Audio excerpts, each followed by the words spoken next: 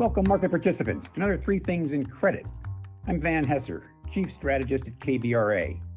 Each week we bring you three things impacting credit markets that we think you should know about. You'll be pleased to know that, unlike the rest of America, there is no shortage of things to talk about here. America may be on back order, but not three things in credit. Let's get started. This week our three things are: 1. The rise in energy prices is spooking politicians and investors. What does it mean for credit? We'll set the context. 2.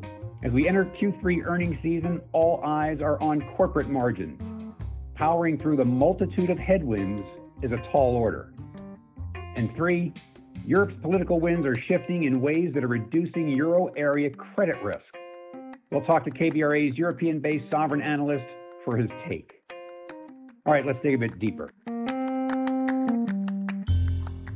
So how should credit investors think about the spike in energy prices?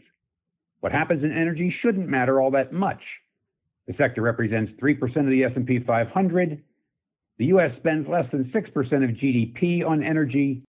Moreover, according to McKinsey, there is a decoupling between rates of economic growth and energy demand, something that is expected to accelerate in the years ahead as new technologies and an ongoing shift to an increasingly services-oriented economy flatten out the energy demand curve. Nevertheless, investors will painfully recall 2014 and 15's oil price plunge that sent high-yield spreads 500-plus basis points wider over the course of 18 months. The slowing of the global economy and surging production from fracking and horizontal drilling advances in the U.S. drove that energy price movement. If we think back to 2007 and 2008's meteoric rise in the price of oil from $50 a barrel to its all-time high of $147, recall that the price rise eventually had a material impact on consumer spending, domestic autos in particular. And the subsequent plunge of the commodity reflected the swift contraction of global growth leading into the GFC. Now, of course, to be fair, there's a lot going on economically in parallel to the move in energy prices that plays a role in broader market spread moves. That was especially true in the 2007 and 2008 timeframe, but maybe that's the point. Energy price movements can have outsized effects on investor sentiment, not only as a result of the direct impact on consumers and businesses, but also what it reflects about the global economy and geopolitics. For consumers, it serves as a tax that reduces spending on other things. For businesses, it compresses margins. The actual impact of those moves tend not to be all that material and typically does not last all that long, but it can play a role in tipping economies over into recession. So spread widening tends to take place when the global economic growth impulse diminishes, causing the spike in energy prices to reverse. Wow, that almost sounds like a warning. We've got an energy spike and decelerating global growth. One more thing to think about. This time might be different. An interesting piece in The Economist, October 4th, makes a compelling case that the era of energy abundance is over. The shale and clean energy booms helped to create an oversupply situation in recent years, which also had the effect of driving up geopolitical tensions as producing states jockeyed with one another. But now we're in a shortage, born partly out of pandemic-driven conservatism and partly out of the rise in ESG, where broader stakeholder preferences have discouraged energy firms from investing in fossil fuels. Add to that the wealth generated by higher prices for producer countries that sorely need it, and the incentive to produce more to drive down price simply isn't there. And remember, the 13 largest oil producers in the world are state-owned enterprises. This time might truly be different. All right, on to our second thing, margin headwinds. Unprecedented helicopter money, $5 trillion or so just in the U.S., will stimulate demand. Coupled with a limited opportunity set, significantly reduced travel, leisure, and hospitality will create even more demand for things we can spend money on. Things like durable goods, cars and home furnishings and the like, and homes. And that still leaves more than a bit for the so-called boredom economy, DraftKings, Robinhood, crypto. That excess demand, no doubt, allowed less directly impacted by COVID companies in 2020 and into 2021 to reap cyclical highs in terms of margins. Higher costs that came with the territory could easily be passed along to consumers in the form of higher prices. Because, ironically, consumers were flush with all the stimulus-fueled wealth. But then capitalism kicks in as the economy restarts and those excess profits get competed away. So while clear issues are lingering on the supply side of the equation, demand remains relatively strong even as stimulus wears off, so we are expecting margin pressure. Yet the Bloomberg consensus for the S&P 1500, that's small, mid-size, and large cap stocks, is calling for EBITDA margins to hit a cyclical high in 2021 of 20.8% and 2022 of 21.3%. Those compare to 17.4% average for the 5 years pre-COVID. To get to those numbers, companies are going to have to fight through, 1, decelerating economic growth, basically 6% GDP growth in 2021, 4% in 2022, 2% in 2023. 2, higher energy costs. Remember, the end of abundance. 3, higher ESG compliance and adjustment costs. And 4, higher labor costs due to the shrinking labor force. And if we talk more broadly about corporate earnings, don't forget to throw in higher taxes. Wild cards here are the effects of globalization, which we believe will reassert itself, and interest rates, which we are less confident they will rise meaningfully anytime soon. Maybe that's an offset. The point is, these are some significant headwinds.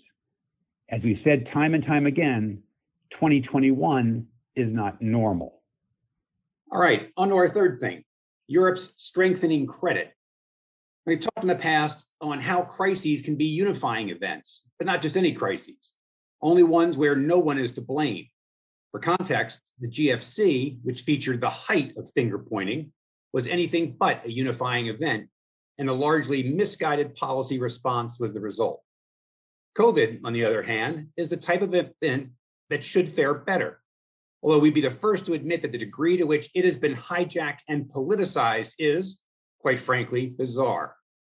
In any event, one of the more surprising outcomes, one that has very real credit implications, has been the euro area response.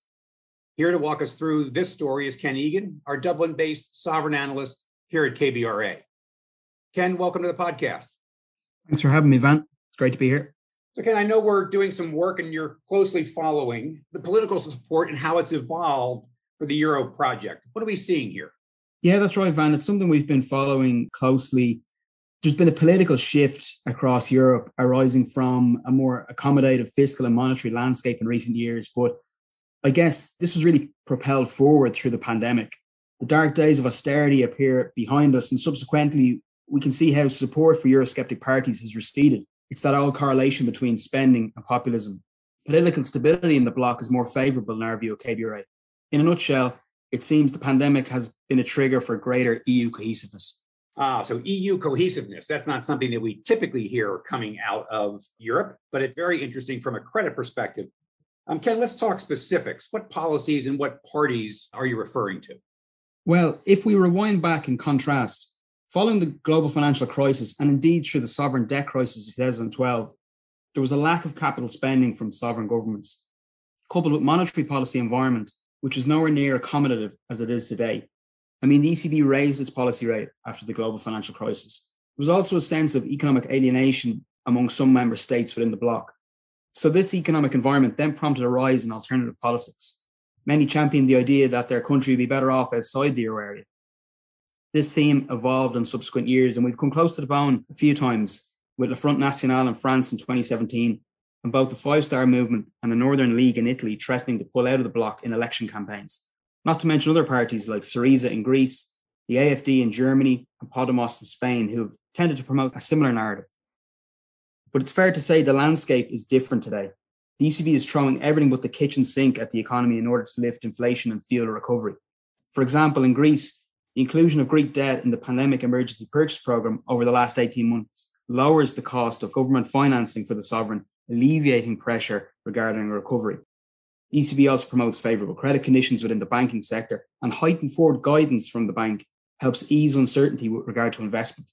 Coupled with this, we had the landmark decision to enact an EU recovery and resilience facility under the new Next Generation EU strategy, which provides grants and loans to member states, in a sense, a massive fiscal investment for the bloc. All of those measures are designed to foster economic growth and activity. So this illustrates to the market and to the public that things have changed, and that at the height of an economic crisis, the ECB and the EU stood ready to finance a recovery with an expansive toolkit, dispelling much of the Eurosceptic myths of the past. So Ken, is throwing the kitchen sink, or everything but the kitchen sink, moving the needle politically? What are we seeing on that front? It appears so, Van, yeah. Remember, it's hard for a Eurosceptic party to create a narrative given all this easing. If we look at previous elections versus current polls, we can see the changes. A clear standard example is the Five-Star Movement in Italy, where support has declined significantly. And since Draghi came to power, the Northern League has dropped 4 percentage points in the polls.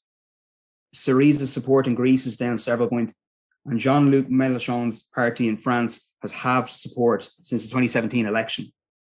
In the recent German election last month, the AfD lost 11 seats. The European Commission's Eurobarometer is at its highest level with regard to questions like, is having the euro a good thing or a bad thing for your country? So it's clear pro-euro support has firmed, and the pandemic seems to have triggered a sense of togetherness within the bloc between member states in the face of a common apolitical foe. As I mentioned, in our view, political and policy stability within the bloc are very favourable and build on our increasingly constructive view of euro area risk. Wow, it's fascinating, Ken. Thanks for that color and feedback. We'll watch it closely in the future. There's a lot of things that change on the landscape of credit as we go through and come out of an event like the pandemic. And this one, I think, is worth watching closely. Thanks for your comments. Thanks very much, Van.